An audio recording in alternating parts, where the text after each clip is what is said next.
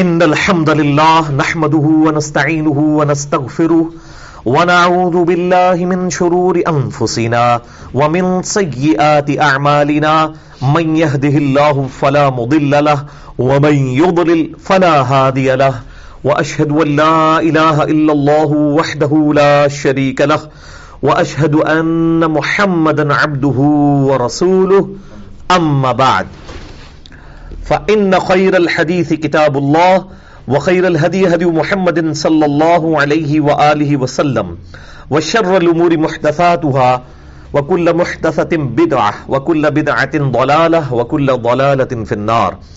أعوذ بالله السميع العليم من الشيطان الرجيم من همزه ونفخه ونفثه. بسم الله الرحمن الرحيم. رب اشرح لي صدري ويسر لي أمري واحلل عقدة من لساني يفقهوا قولي. بسم الله الرحمن الرحيم. إن الله وملائكته يصلون على النبي يا أيها الذين آمنوا صلوا عليه وسلموا تسليما. اللهم صل على محمد وعلى آل محمد كما صليت على إبراهيم وعلى آل إبراهيم إنك حميد مجيد. اللهم بارك على محمد وعلى آل محمد كما باركت على إبراهيم وعلى آل إبراهيم إنك حميد مجيد. اللهم ربنا آتنا في الدنيا حسنة وفي الآخرة حسنة وقنا عذاب النار.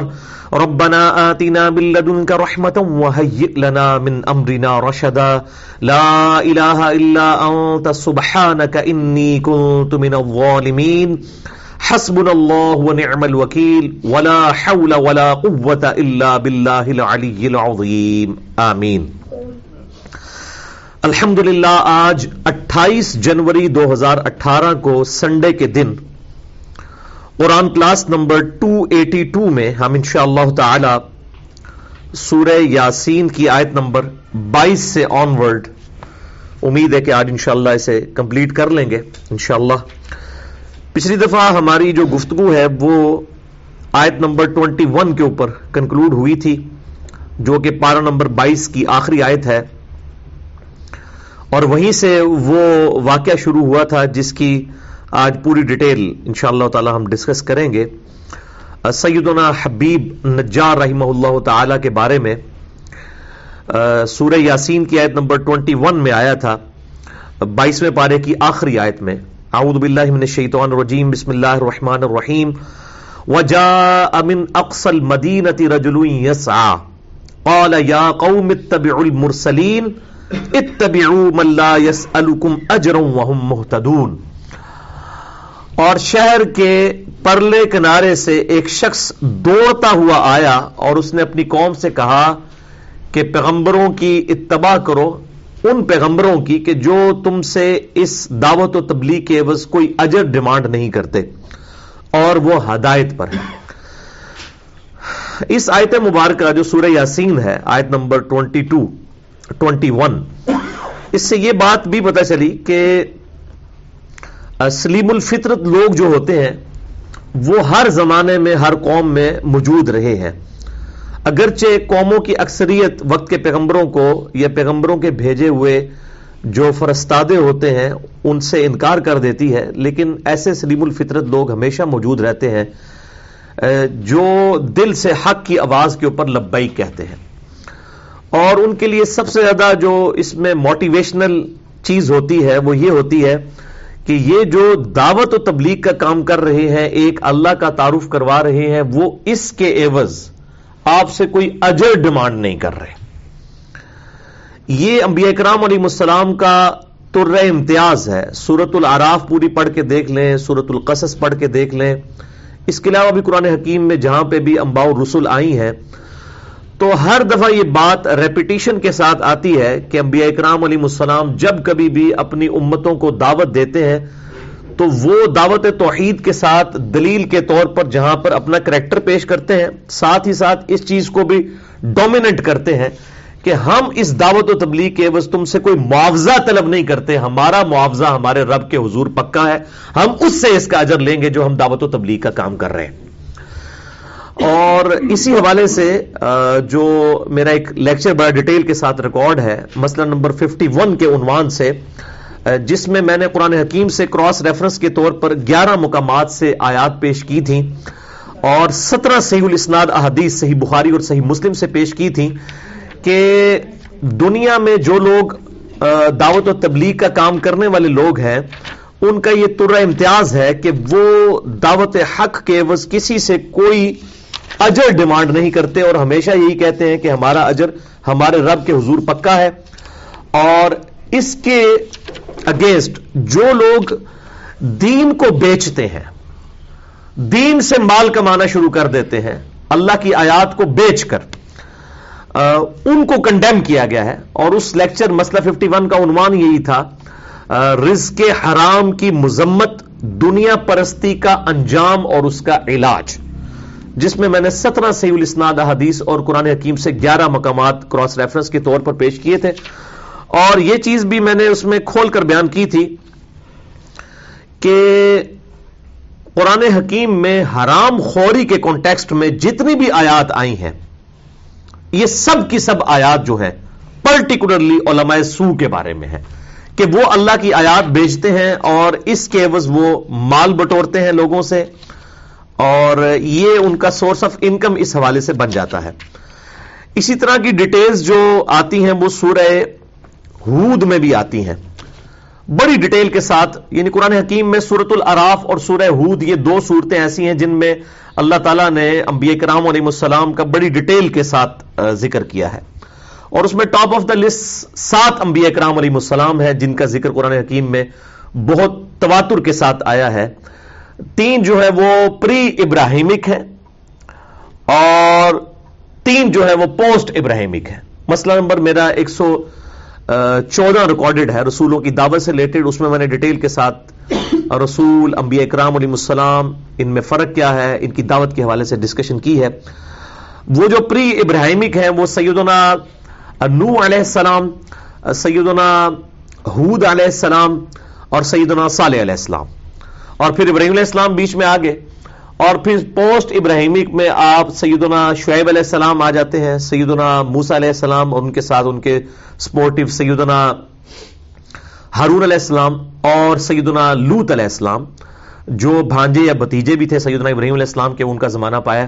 یہ 7 پیغمبر ہیں جن کا سب سے زیادہ ذکر جو ہے وہ قرآن حکیم میں آیا ہے, اور ان کا ڈیٹیل جو ذکر ایک ایک قوم کی طرف جو یہ مبعوث ہوئے اس کے اگینسٹ پھر انہوں نے کیا دعوت پیش کی, اس کے اینڈ پہ ہر نبی کی ایک جو دعوت کا طرح امتیاز ہے جو ایک جملے کے طور پر اللہ تعالیٰ نے نقل کیا ہے ہر نبی کے ساتھ الگ الگ, اور یہ آیت بار بار سورہ ہود میں ریپیٹ ہوئی ہے.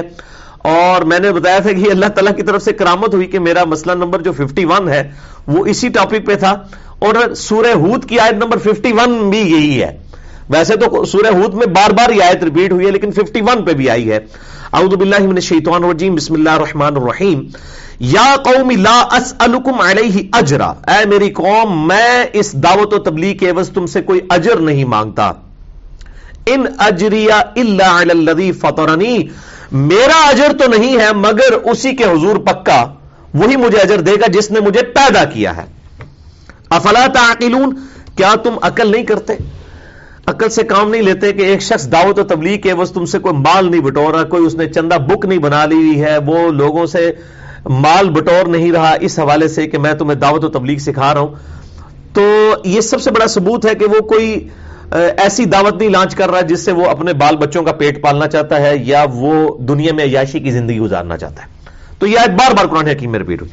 خود ہمارے محبوب صلی اللہ علیہ وآلہ وسلم کی جو اعلان نبوت سے پہلے کی زندگی ہے بڑی ڈائنامک لائف تھی. ایک کامیاب تاجر تھے, مکے کی ایک امیر ترین عورت سیدہ خدیجہ سلام اللہ علیہا کے ساتھ آپ کا نکاح ہو گیا تھا, اور آپ بڑی ایک سمجھ لیں اس زمانے کے اعتبار سے لگژریس لائف گزار رہے تھے. لیکن جیسے ہی دعوت و تبلیغ کا کام شروع کیا تو ظاہر ہے کہ اب یہ کام پیرلل میں تو نہیں چل سکتے تھے, تو آپ نے وہ اپنا تجارت والا معاملہ ختم کر دیا. پھر مرتے دم تک یہی حالت رہی محمد اور آل محمد صلی اللہ علیہ وآلہ وسلم کی کہ صحیح بخاری اور مسلم کی متفق علیہ حدیث ہے. عائشہ رضی اللہ تعالی عنہا و سلام اللہ علیہا کہتی ہیں کہ نبی صلی اللہ علیہ وآلہ وسلم کی وفات تک ہماری یہ حالت تھی کہ بعض اوقات 1 مہینہ, بعض اوقات 2 مہینہ اور بعض اوقات 3 مہینے تک ہمارے گھر چولہا نہیں جلتا تھا, صرف 2 کالی چیزوں پہ گزارا ہوتا تھا, ایک کھجور ایک پانی.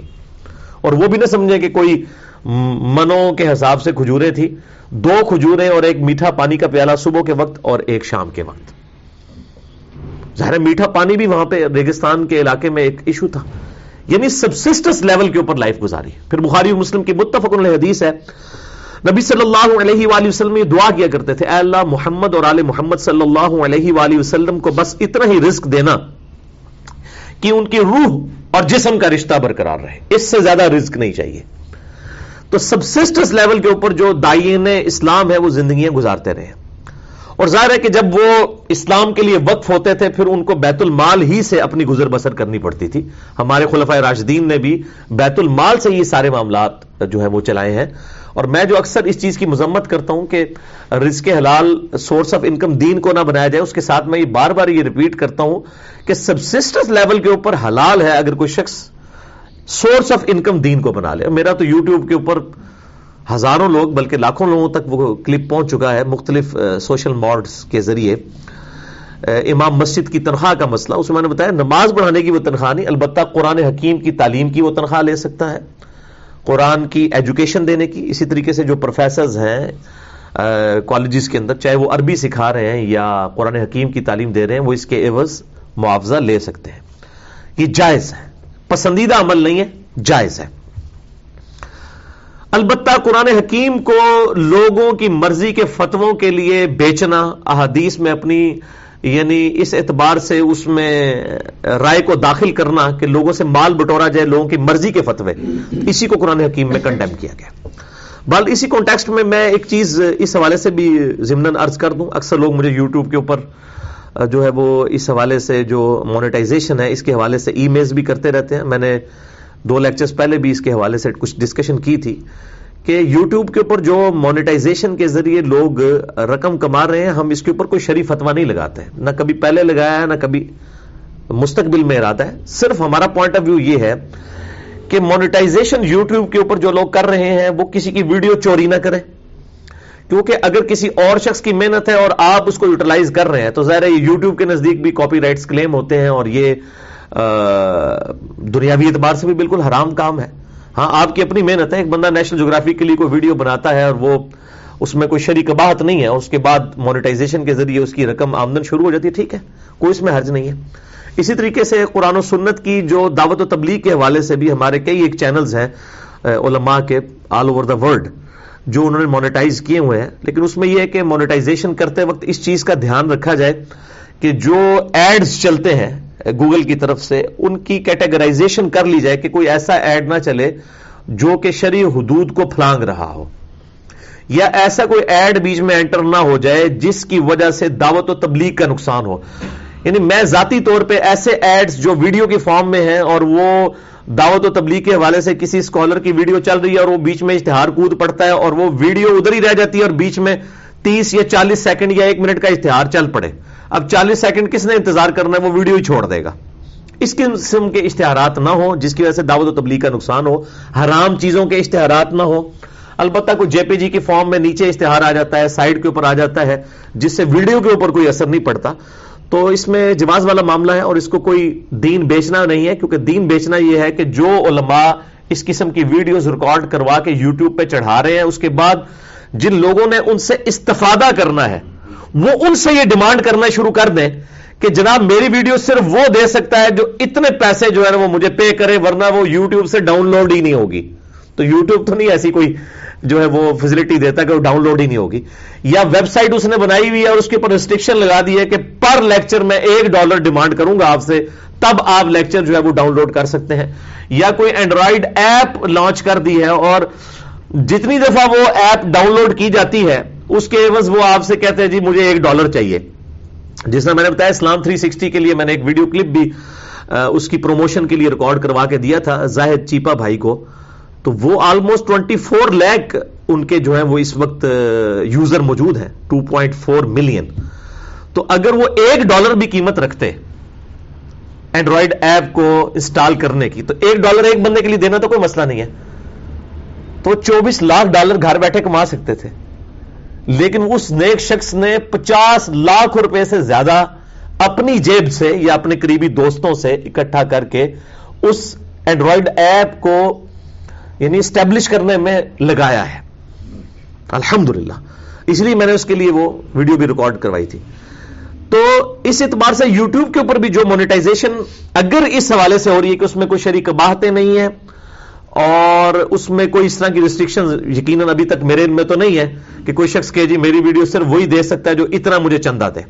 ہاں سائیڈ بینیفٹ کے طور پر یوٹیوب والوں کی طرف سے یہ جو آفرز لگائی جاتی ہیں اس کے اگینسٹ اگر ایسا پیسہ آتا ہے اور وہ دین کے کام میں استعمال ہوتا ہے تو اس میں کوئی شریک بات نہیں ہے. لیکن اس میں پیسہ کمانے کے لیے اگر آپ اس قسم کے تھم نیلز بنائے جو جھوٹ کے اوپر مبنی ہوں اور آپ لوگوں کی ویڈیوز جو ہیں وہ اس اعتبار سے یوز کرنا شروع کرتے ہیں تو یہ بالکل حرام ہے. جس طرح میری کئی ویڈیوز کو لوگوں نے مونیٹائز کیا ہوا ہے اور میں بار بار منع کرتا ہوں یہ کام میرے ساتھ نہ کریں کہ انہوں نے یعنی میں نے کسی مکتبہ فکر کے کسی اسکالر کے اوپر گرفت کی ہے کتاب و سنت کی روشنی میں اور ہماری ویڈیوز بھی اکثر اس اعتبار سے بعض اوقات پاسٹ میں اپلوڈ ہوتی رہی ہیں کہ فلاں شخص کو علمی چیلنج. اب چیلنج کا مطلب یہ نہیں کہ فلاں شخص کو مناظرے کا چیلنج.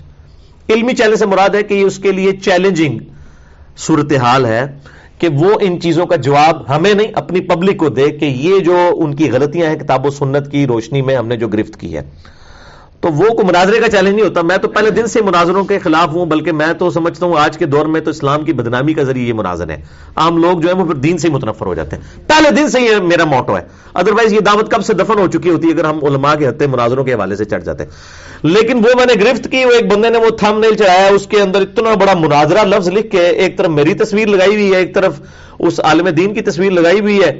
اب وہ کلپ جو ہے میرے خیال 1 مہینے کے اندر 5 لاکھ سے زیادہ لوگ دیکھ چکے ہیں. اب 5 لاکھ سے زیادہ اگر لوگ دیکھ چکے ہیں تو آپ سمجھ لیں کہ 1 لاکھ جو کلکس ہیں اس کے اوپر کتنے بنتے ہیں جی؟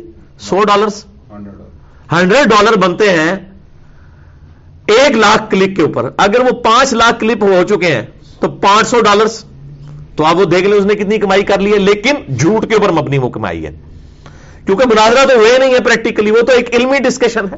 علمی چیلنج کے عنوان سے ایک چیز بات کی گئی تھی اس کو مناظرہ بنا دیا. اس قسم کے جھوٹ. پھر دوسرا وہ آنر بھی نہیں ہے اس کے پاس اس کی ویڈیو کی, اس کو یہ کام نہیں کرنے چاہیے. میں نے عام اجازت دی ہوئی ہے میری ویڈیوز اپلوڈ کریں لیکن ہماری ویڈیوز کو کوئی دوسرا شخص مونیٹائز نہ کرے. ہم اس کی قطعاً کسی کو اجازت نہیں دیتے. البتہ اس حوالے سے اگر ہمارے یوٹیوب چینل کی کوئی مونیٹائزیشن والا معاملہ اگر اس حوالے سے آگے چلتا ہے جس طرح ہمیں فیڈ بیک ملا, ہمیں سب سے زیادہ جو مصیبت کاٹنی پڑ رہی ہے آج کل وہ یہ ہے کہ میری ویڈیوز کو لوگ آؤٹ آف کانٹیکسٹ کاٹ کے نا ٹکڑے اور وہ سیاق و سباق سے ہٹا کے اپنا لقمہ اس کے منہ میں ڈال کے یوٹیوب پہ چڑھا دیتے ہیں اور اس کی وجہ سے ہمارے خلاف ایک پبلک کے اندر اشتعال پیدا کرنے کی کوشش کرتے ہیں. دیکھو یہ کیا کہہ رہا ہے. اس کی مثالیں میں کئی دفعہ دے چکا ہوں, مجھے آج اس کو ریپیٹ کرنے کی ضرورت نہیں ہے. آپ میری ویڈیو دیکھ لیں انجینئر محمد علی مرزا کے 8 اعلانات یوٹیوب کے اوپر لکھیں اور اسی طریقے سے میرا ایک کلپ بھی ہے سوشل میڈیا کے اوپر دعوت حق انجینئر محمد علی مرزا کی. اس قسم کے آپ لکھیں تو وہ آپ کو کھل جائیں گے. میں نے کئی ایک مثالیں دی ہیں. تو اب ان چیزوں کے اوپر چیک کا ذریعہ ہمارے پاس, ہم تو یا تو 100 بندے بھرتی کر لیں جو یوٹیوب کے اوپر جو ایک سمندر ہے وہ روزانہ دیکھتے رہیں آج کس نے ویڈیو چڑھائی ہے, ہم تاکہ اس کو بلاک کروائیں. کاپی رائٹس کلیم کر کے ظاہر ہے وہ بلاک ہو جاتی ہے لیکن اتنے ریسورسز ہمارے پاس موجود نہیں ہے. اس کا ایک آسان حل جو ہمیں آئی ٹی کے لوگ بڑے عرصے سے کہہ رہے تھے پچھلے 1 سال سے مسلسل, وہ یہ تھا کہ آپ اپنے یوٹیوب چینل کو یعنی وہ شرعی اشتہارات کی حدود کے اندر اندر مونیٹائز کر لیں. اس کا فائدہ یہ ہوگا کہ جب آپ کی ویڈیو مونیٹائز ہوئی ہوگی تو اور اس پہ اشتہار چلیں گے اس کے اگینسٹ جو انکم ہے وہ ظاہر ہے وہ دین کے کام کے لیے بھی ہی صرف ہوگی, وہ کسی کی ذاتی تجوریاں بھرنے کے لیے یا وہ ڈشکرے قسم کے وہ باڈی گارڈ پالنے کے لیے استعمال نہیں ہوگی. تو اس کا سب سے بڑا جو ہمیں بینیفٹ حاصل ہوگا وہ یہ ہے کہ اب اگر ہماری کوئی ویڈیو کا ٹکڑا بھی کاٹ کے یوٹیوب پہ چڑھائے گا نا تو فوراً ہمیں ای میل آ جائے گی کہ فلاں بندے نے آپ کی یہ ویڈیو چڑھا دی ہے اور آپ کی طرف سے کاپی رائٹ کلیم ہے. آپ اگر کہتے ہیں تو یہ چلے گی ویڈیو, ادروائز آپ ایک کلک کریں آٹومیٹکلی وہ ڈیلیٹ ہو جائے گی. یعنی ہمیں کچھ کرنے کی ضرورت نہیں ہے. اگر روزانہ لاکھوں لوگ بھی بیٹھ کے میرے خلاف ویڈیو چڑھانی شروع کر دیں کاٹ کے, مجھے کوئی کسی کو ضرورت نہیں ہے, مجھے آٹومیٹکلی ای میل آ جائے گی کہ بھئی آپ کی یہ مونیٹائز ویڈیو تھی, اس کا فلاں حصہ اس نے یوز کر لیا, کیونکہ یوٹیوب تو اس کو بہت بڑا جرم سمجھتی ہے کہ کسی شخص کی آپ نے جیب ہی کاٹ لی ہے. وہ تو یہ سمجھتے ہیں کہ وہ ویڈیوز بنا کے اس کو سائڈ بینیفٹ کے طور پر سورس آف انکم سمجھتا ہے. چاہے وہ دنیاوی اعتبار سے یا دین کے اعتبار سے، یعنی ہر طرح کی ویڈیوز ہیں، نیشنل جغرافک کی ہیں، ڈسکوری کی ہیں. اس لیے آپ دیکھیں جو بڑی بڑی فلمیں ریلیز ہوتی ہیں اس کے اوپر ہالی ووڈ کی، وہ یوٹیوب پہ اس وقت تک نہیں آتی ہیں جب تک کہ وہ اجازت خود نہیں دیتے، وہ چڑھاتے ہی وہ بلاک ہو جاتی ہیں. ادروائز تو یہ اربوں کا نقصان ہو جائے جن لوگوں نے اربوں ڈالر لگا کے فلم بنائی ہوئی ہے. اس طریقے سے آپ دیکھیں قطر والوں نے جو عمر سیریز بنائی ہے، سیدنا عمر فاروق رضی اللہ تعالیٰ عنہ کے اوپر مووی، ہم نے بڑی کوشش کی کہ اس کی اردو ڈبنگ کے ساتھ ایجوکیشن پرپس کے لیے اس کو اپلوڈ کریں. فیس بک پہ تو ملینز آف پیپل نے دیکھی، لیکن یوٹیوب پہ ہم جیسے ہی چڑھاتے ہیں وہ بلاک ہو جاتی ہے کیونکہ انہوں نے کاپی رائٹس کلیم کیے ہوئے ہیں. تو اس حوالے سے ایک مونیٹائزیشن ایک بہترین ٹول ہے اس قسم کے فتنوں کے آگے بند باندھنے کے لیے. اس لیے میں اگرچہ اس چیز کا حامی نہیں تھا اس اعتبار سے، جس کو آپ کہتے ہیں ایک تقوی، فتوی والی بات نہیں، تقوی کے اعتبار سے، لیکن جب میں نے دیکھا ہے کہ اس کے نقصانات زیادہ ہونے شروع ہو گئے ہیں تو اب میں نے اپنے آئی ٹی کے لوگوں کو اس چیز کی اجازت دی ہے کہ وہ شرعی حدود کے اندر ہمارے جو چینلز ہیں ان کو مونیٹائز اس حوالے سے کریں تاکہ یہ والا جو فتنوں کا دروازہ ہے یہ بند ہو جائے. کیونکہ آپ دیکھ لیں کہ اس وقت الحمدللہ ٹاپ، اگر آپ 10 لوگ نکال لیں دنیا میں اسلام کے سپیکرز، ٹاپ 10 تمام زبانوں کے ملا کے، تو اس میں آپ کو ٹاپ آف دا لسٹ الحمدللہ جو ہے ہماری ویڈیوز ملیں گی. شاید طارق جمیل صاحب کا نمبر اوپر ہو، اور لیکن ظاہر ہے کہ وہ تو ایک خاص قسم کے وائز ہیں، وہ ایک یعنی آپ سمجھ لیں اخلاقیات کے اوپر جو اختلافی موضوعات اور ود ان کمپیریٹیو ریلیجن جو within sects of Islam ہے اس میں تو کوئی بھی نہیں ہے، نہ ڈاکٹر ذاکر نائک ہے، نہ نعمان علی خان ہے، نہ کوئی اور سپیکر ہے، ان ٹاپکس پہ تو بات ہی نہیں کرتے، نہ غامدی صاحب ہے. تو بہرحال الحمدللہ اس حوالے سے ظاہر ہے اب یہ کام پھیلتا جا رہا ہے، ملٹی پلائی ہوتا جا رہا ہے، تو ہمارے لیے بہت بڑا ایشو بنا تھا. تو میں نے اس حوالے سے ان کو اجازت دے دی، اور کلیریفیکیشن میں نے اس لیے دے دی ہے آن ایئر کہ تاکہ کوئی اس حوالے سے ہمارے کسی کو بھائی اس حوالے سے جو دعوت و تبلیغ کا کام کر رہے ہیں ان کو کوئی گالی گلوچ نہ کرنا شروع کر دے کہ یہ انہوں نے کیا کر لیا ہے، یہ میری اجازت سے ہو رہا ہے، اور اس کے میں نے آپ کو کانسیکوینسز بھی بتا دیے ہیں کہ ہمیں ایز اے لاسٹ ریزارٹ اس حوالے سے اس کو کرنا پڑ رہا ہے. اور ظاہر ہے کہ یہ کوئی بھی دین بیچنے والا معاملہ نہیں ہے، کیونکہ ہماری یوٹیوب کی ویڈیوز آج بھی فری ہیں، فریلی دیکھ سکتے ہیں، فریلی ڈاؤن لوڈ کر سکتے ہیں. یہ سائیڈ بینیفٹ کے طور پر انہی کافروں نے جنہوں نے ہمیں یوٹیوب کی فیسلٹی سوشل میڈیا کی دی تھی اس کو یوز کیا فریلی، اور ساتھ انہی کافروں سے یہ بینیفٹ لے کہ ہم الحمدللہ اسلام کی خدمت کے لیے اور مسلمانوں کی خدمت کے لیے اس کو یوٹیلائز کر سکتے ہیں. اور اس کے اندر کوئی بات نہیں ہے. پہلے بھی جب مجھ سے کوئی پوچھتا تھا میرا ہمیشہ سے یہی موقف رہا ہے. البتہ ہم نے اجازت اس لیے نہیں دی ہوئی تھی کہ اس میں یہ معاملات تھے، اور مجھے یعنی میں جب لوگوں کی مونیٹائز ویڈیو دیکھتا تھا، کبھی کسی اسکالر کی بیچ میں اشتہار کود پڑتا تھا، تو میں یہ سمجھتا تھا کہ مونیٹائزیشن کا طریقہ صرف یہی ہے کہ وہ آپ بیچ میں ویڈیو ظاہر ہے اس کے اشتہارات کے پیسے زیادہ ملتے ہیں جو بیچ میں ویڈیو چلنا شروع ہو جاتی ہے. اب ایک بندہ جو ہے وہ بڑا ٹائم نکال کے یوٹیوب پہ کوئی دین کا پروگرام دیکھنے کے لیے بیٹھا ہے اور بیچ میں ایک اشتہار کود پڑتا ہے اور ویڈیو وہ بیرے والی رک جاتی ہے اور اشتہار چل پڑتا ہے، تو میں تو اس کو قطعاً کسی طریقے سے نہ آئی ٹی کے لوگوں کو اجازت دوں گا. میں تو اس کو بالکل غلط سمجھتا ہوں کہ ایک بندہ محنت کہاں، البتہ کوئی سائڈ پہ اشتہار کھلتا ہے یا نیچے جے پی جی کی فارم کے اندر، ویڈیو کی فارم میں نہیں، جے پی جی کی فارم میں، اور اس کا کوئی اس حوالے سے نقصان نہیں، اگر وہ حلال کے دائرے کے اندر ہے تو بالکل اس میں کوئی ایشو نہیں ہے. تو یہ میں ساری کلیریفیکیشن ساتھ ساتھ دیتا ہوں کیونکہ ظاہر ہے کہ ایک پبلک فگر کی ذمہ داری ہے کہ اس طرح کے ایشوز ہوں ان کو پبلکلی کلیریفائی کرے، کیونکہ صحیح بخاری اور مسلم کی متفق علیہ حدیث ہے. میں کئی دفعہ بیان کر چکا ہوں کہ آپ صلی اللہ علیہ وآلہ وسلم اعتکاف کی حالت میں رات کے اندھیرے میں آپ کو ایک عورت ملنے کے لیے آئی. آپ کافی دیر تک اس کے ساتھ گفتگو کرتے رہے اور اس کے بعد اس عورت کے ساتھ مسجد سے باہر نکلے اور بڑی دور تک جا کے اس کو اس کے گھر چھوڑ کے پھر واپس آئے. راستے میں چوراہے پر کچھ اصحاب کھڑے ہوئے تھے علیہم رضوان، تو آپ صلی اللہ علیہ وسلم ان کے پاس رک گئے اور آپ نے ان کو کھڑے ہو کے خود کلیریفیکیشن دی. آپ نے فرمایا یہ میری بیوی صفیہ تھی جو مجھے ملنے کے لیے آئی تھی اعتکاف کی حالت میں. میں اپنی بیوی کو چھوڑنے کے لیے گھر تک گیا. ظاہر اسٹریٹ لائٹس تو نہیں تھی، پتہ تو نہیں چل رہا تھا کہ یہ عورت کون سی ہے، پردے میں آئی ہوئی تھی. تو صحابہ کرام نے کہا یا رسول اللہ صلی اللہ علیہ وآلہ وسلم ہم آپ کے بارے میں کیسے بدگمانی کر سکتے ہیں کہ آپ کسی نامحرم عورت کے ساتھ رات کے اس آخری پہر میں اس طرح کر رہے ہیں. تو آپ نے فرمایا کہ بے شک شیطان جو ہے وہ انسان کے جسم میں خون کی طرح دوڑتا ہے، یعنی وہ وسوسہ دلا سکتا ہے، اور اگر پیغمبر کے بارے میں کسی کو وسوسہ آ گیا اس کا تو ایمان ہی گیا، چلے کسی اور شخص کے بارے میں. اس لیے جو لوگ پبلک فگر ہیں چاہے وہ دعوت و تبلیغ کے حوالے سے کام کر رہے ہیں یا پولیٹیشنز ہیں، ان کی یہ ذمہ داری ہے کہ ان کے اوپر کوئی اس حوالے سے ایلیگیشن آئے تو وہ پبلکلی اس کو کلیریفائی کریں. جب وہ یہ پبلک فگر ہونے کا مزہ لوٹ رہے ہیں تو پھر اس کے ساتھ یہ ساری چیزیں جڑی ہوئی ہیں کہ وہ عوام کی عدالت میں جواب دیں. جیسے کہ ہمارے خلفائے راشدین تھے رضی اللہ عنہم اجمعین وعلیہم السلام، وہ ایک ایک بات کے اوپر، آپ کئی ایک واقعات سیدنا عمر کے بارے میں آتے ہیں، ان سے کرتے کے بارے میں بھرے مجمع میں سلمان فارسی رضی اللہ تعالیٰ عنہ علیہ السلام نے پوچھ لیا، تو انہوں نے کہا میرا بیٹا جواب دے گا. مال غنیمت میں سب کو ایک ایک چادر ملی تھی، ایک چادر میں میرا سوٹ نہیں بنتا تھا، ایک مجھے میرے بیٹے عبداللہ بن عمر نے گفٹ کی ہے، تو میں نے بھی مال غنیمت سے ایک ہی چادر لی ہے. تو انہوں نے کہا ہاں عمر اب آپ تقریر کیجئے، آپ کی بات سنیں گے بھی، اطاعت بھی کریں گے. لیکن آج کسی پیر سے، کسی مولوی سے، کسی فلاسفر سے، کسی پولیٹیشین سے، کسی پبلک فگر سے کوئی شخص بھرے مجمع میں یہ سوال پوچھ لے تو آپ دیکھیں کیسے ماتھے پہ ان کے شکن آنا شروع کر دیتے ہیں، بلکہ جواب ہی نہیں دیتے، کہتے ہیں تمہارے خلاف سازش ہو رہی ہے، ہمیں ڈی فیم کرنے کی کوشش ہے. بھئی جب آپ اس قسم کے مزے لوٹ رہے ہیں تو پھر آپ کی ذمہ داری ہے کہ آپ پبلکلی لوگوں کو کلیریفائی کریں.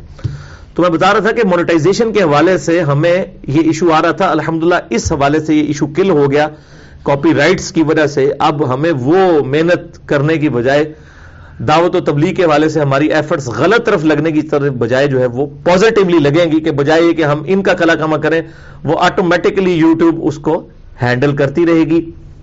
اور اس میں کلیئر کر دوں کہ ہماری ویڈیوز، میں بار بار کہہ رہا ہوں کہ ہمارے جو آئی ٹی کی لوگ جو یہ پروفیشنلی کام کر رہے ہیں، اور جو ہمارے چینلز آفیشیل اہل سنت پاک.com میری ویب سائٹ ہے، اس پہ 2 چینلز کا لنک موجود ہے. تیسرا ایک پرانا ہے 720085 اور 2 میرے نام کے اوپر ہے.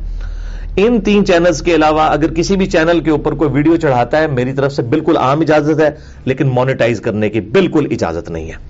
اس کی وجہ یہ ہے کہ وہ پھر اپنے ایک اور مقاصد ان کے شروع ہو جاتے ہیں اور عجیب و غریب قسم کے تھمب نیل لگانا شروع کر دیتے ہیں.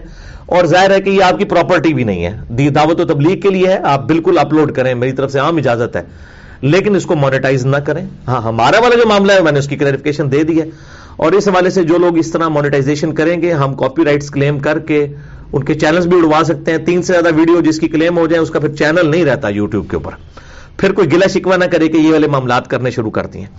تو یہ ایک چند کلیریفیکیشنز تھی. میں نے وہ آیت جو آئی تھی سورہ یاسین کی آیت نمبر 21، اس کے کانٹیکسٹ میں نے یہ فی البدی گفتگو، میرا کوئی پلان نہیں تھا، نہ میں کوئی لکھ کے لایا ہوا تھا، لیکن اچانک میری وہ جو کہ رخ اس طرف بن گیا. میں فی البدی گفتگو کرتا ہوں الحمدللہ، اسی کے اندر ہی مزہ ہوتا ہے، ورنہ رٹی رٹائی گفتگو کا وہ ٹیسٹ نہیں ہوتا.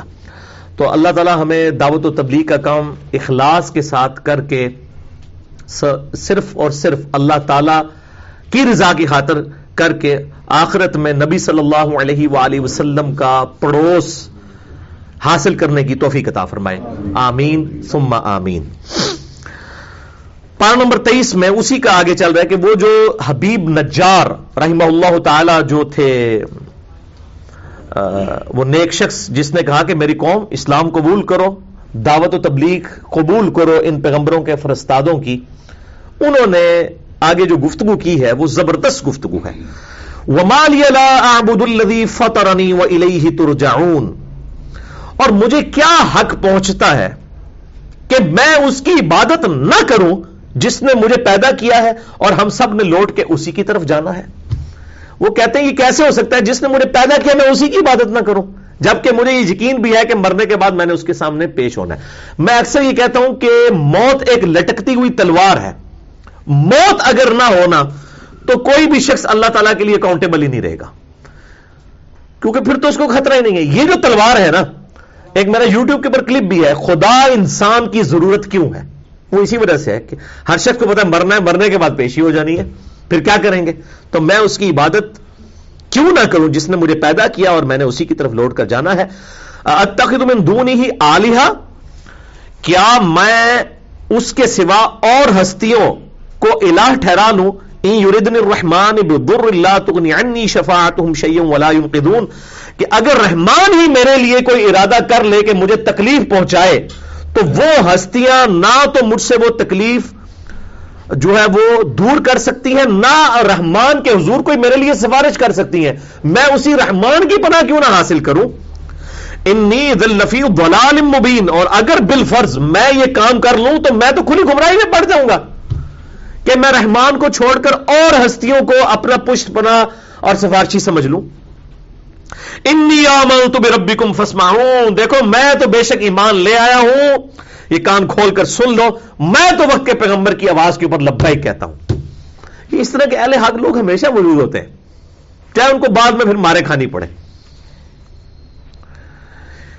قیل ادخل الجنہ، بس اب وہ اللہ تعالیٰ نے وہ سٹوری حذف کر دی ہے کہ جب اس نے کہا نا کہ لو میں تو ایمان لے آیا ہوں، تو پھر جنت میں پہنچا دیا گیا اسے. کیا مطلب؟ شہید کر دیا گیا. جو اہل حق ہوتے ہیں ان کے ساتھ یہ معاملہ ہوتا ہے. پھر جب حق کی آواز بلند ہوتی ہے پھر حسین بننا تو آسان نہیں ہے نا میرے بھائیوں. حسین بننے کے لیے پھر جان بھی تو دینی پڑتی ہے. تو اللہ تعالیٰ فرماتا ہے ہم نے کہا کہ داخل ہو جاؤ، قیل ادخل الجنہ، داخل ہو جاؤ جنت میں. اب وہ شخص مرتے ہی جنت میں داخل ہو گیا. اس جنت سے مراد عالم برزخ ہے، مرنے کے بعد جو قبر کی زندگی ہے. وہ اگر آپ کھولیں گے بھی ہم اس کو فزیکلی وہ لاش تو نظر آئے گی، لیکن وہ جس کیفیت سے گزر رہا ہے وہ موڈ ہم یعنی اس موڈ کو فیل نہیں کر سکتے، دیکھ نہیں سکتے. وہ اللہ تعالیٰ نے جو ایک پردہ رکھا ہے، وَمِن وَرَائِهِمْ بَرْزَخٌ إِلَى يَوْمِ يُبْعَثُونَ، سورۃ المومنون آیت نمبر 100. ان کے مرنے سے لے کر ان کے قیامت تک اٹھائے جانے تک ایک برزخ ہے، ایک ان سین بیریئر ہے.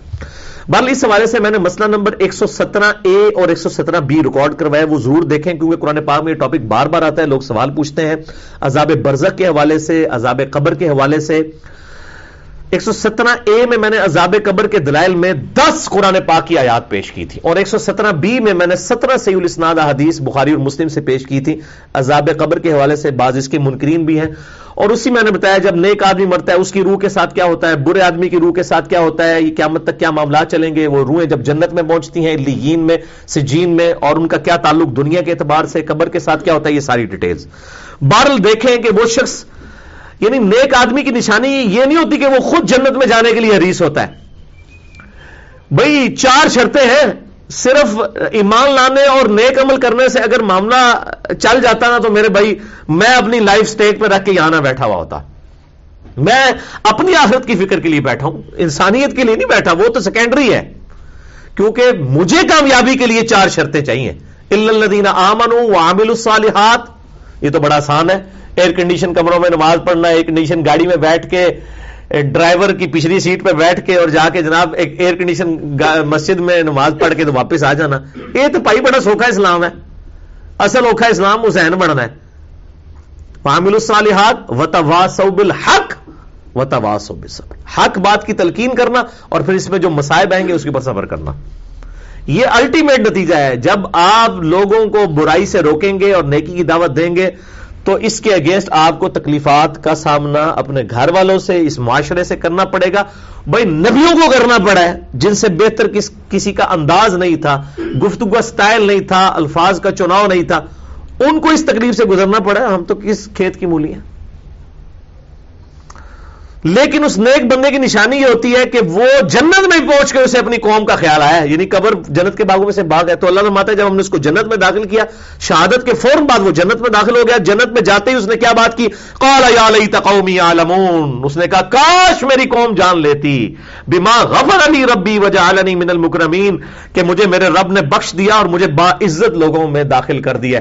ایک جملے کے عوض آپ دیکھیں کس طرح اس نے جنت کمائی ہے. کوئی اسے 100 سال کی نمازیں نہیں پڑھنے پڑی ہیں، ایمان قبول کیا ہے، قوم میں اعلان کیا ہے، اسی وقت قتل کر دیا گیا، موجیں لگ گئی ہیں ہمیشہ کی موجیں.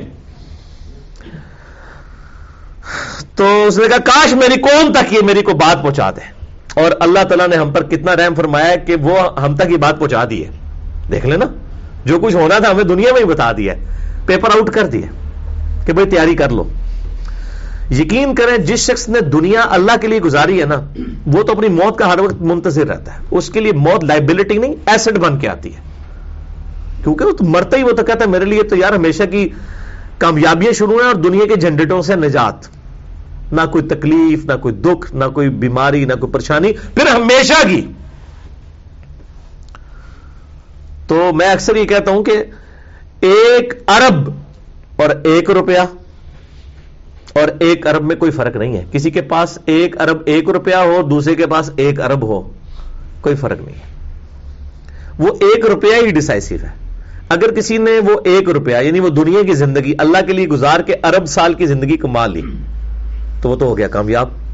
اور کسی نے اگر 1 روپیہ یعنی وہ 1 دن کی عیاشی کر کے 1 ارب سال کی، بلکہ billions and trillions of years کی عیاشی ختم نہیں کی بلکہ عذاب میں اپنے آپ کو ڈال دیے. خالی عیاشی ختم ہونا ہوتا تو وہ بھی چلو کوئی قابل برداشت تھا، الٹا عذاب کما لیا تو وہ اس نے کیا کمایا؟ کامیاب تو وہ رہا. 1 ارب کا مالک تو وہ ہوا اگر اس نے روپیہ ضائع بھی کر دیا.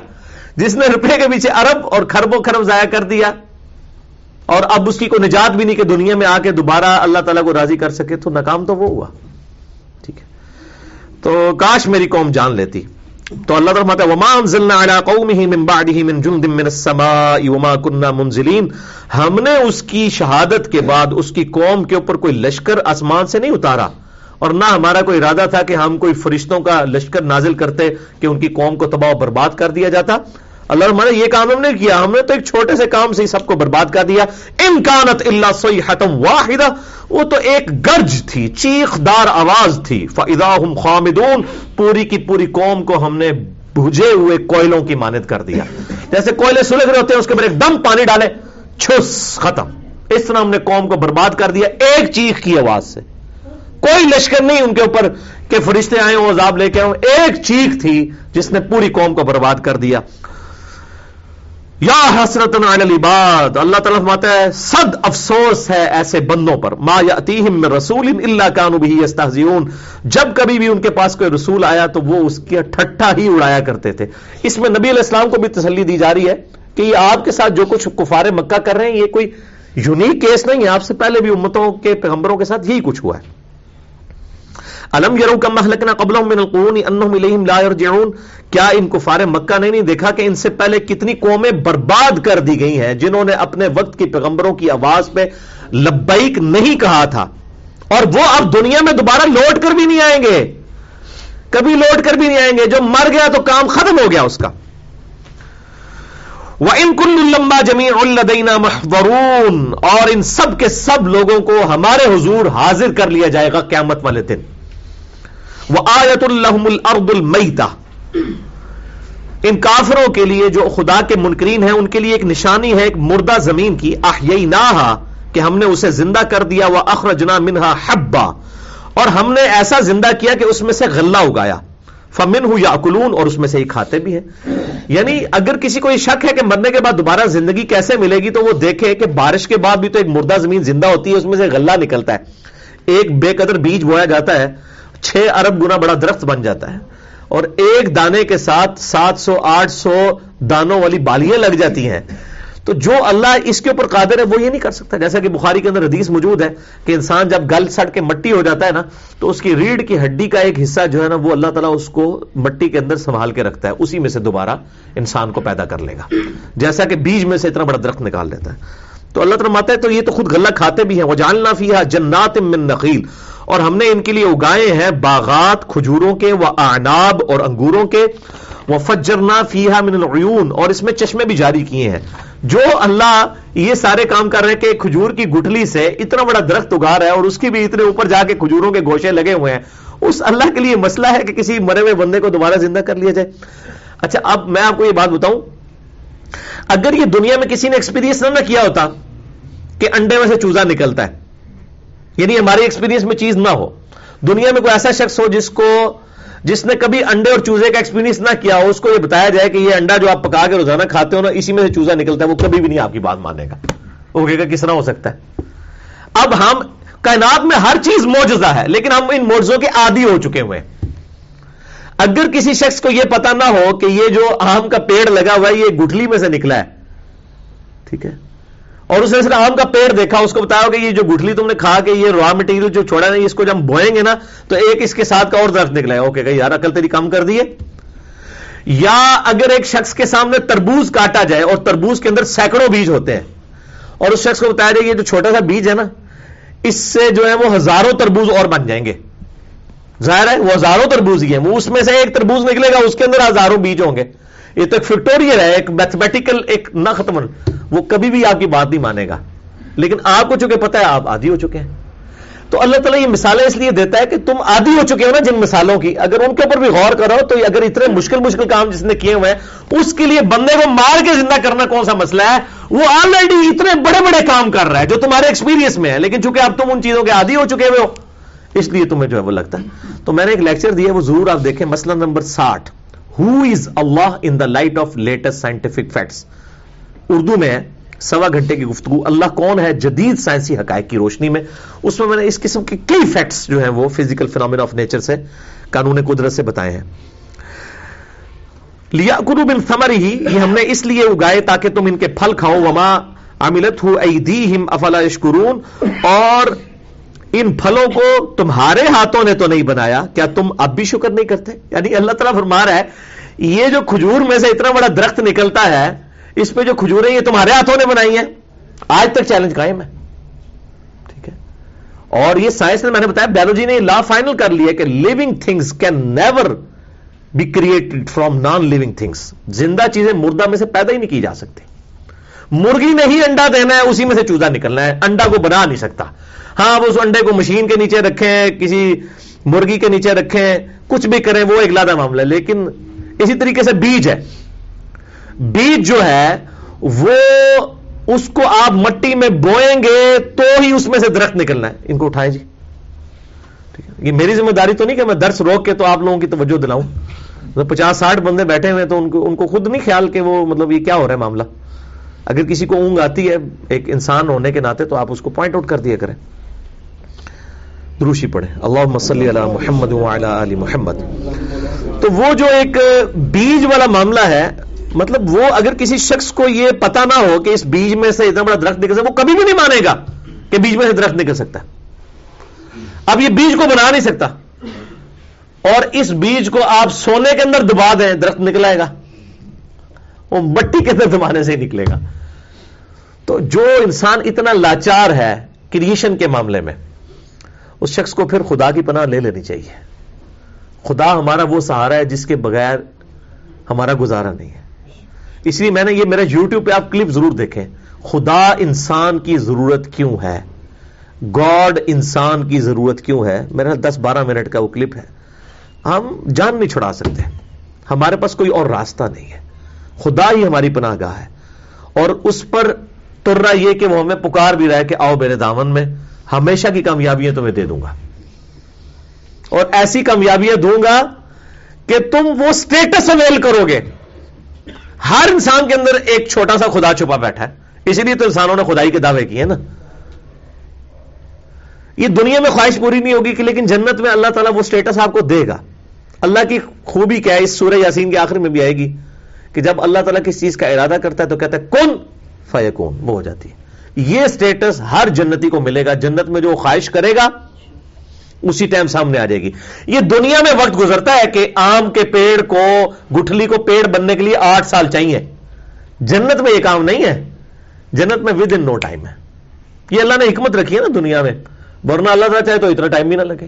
بیکٹیریا سیکنڈز میں ریپروڈکشن کر دیتے ہیں, جبکہ انسان کا بچہ جو ہے وہ 9 مہینے میں پروڈیوس ہوتا ہے, ہاتھی کا بچہ 22 مہینے میں پروڈیوس ہوتا ہے. بیکٹیریاز ود ان سیکنڈز میں وہ لاکھوں میں وہ بن جاتے ہیں. تو اللہ تعالیٰ نے یہ ساری مثالیں رکھی ہے کہ یہ نہیں ہے کہ کوئی انسان کا بچہ بنانے کے لیے وہ اللہ کو 9 مہینے چاہیے, کوئی ایڈی مشکل ہے نہ. یہ اس نے ایک اپنا ایک قانون قدرت رکھ دی ہے. کائنات کو 6 دن میں پیدا کیا, چاہے تو 1 سیکنڈ میں پیدا کر دے, کروڑوں کائناتیں پیدا کرتے, اس کے لیے کیا مسئلہ ہے.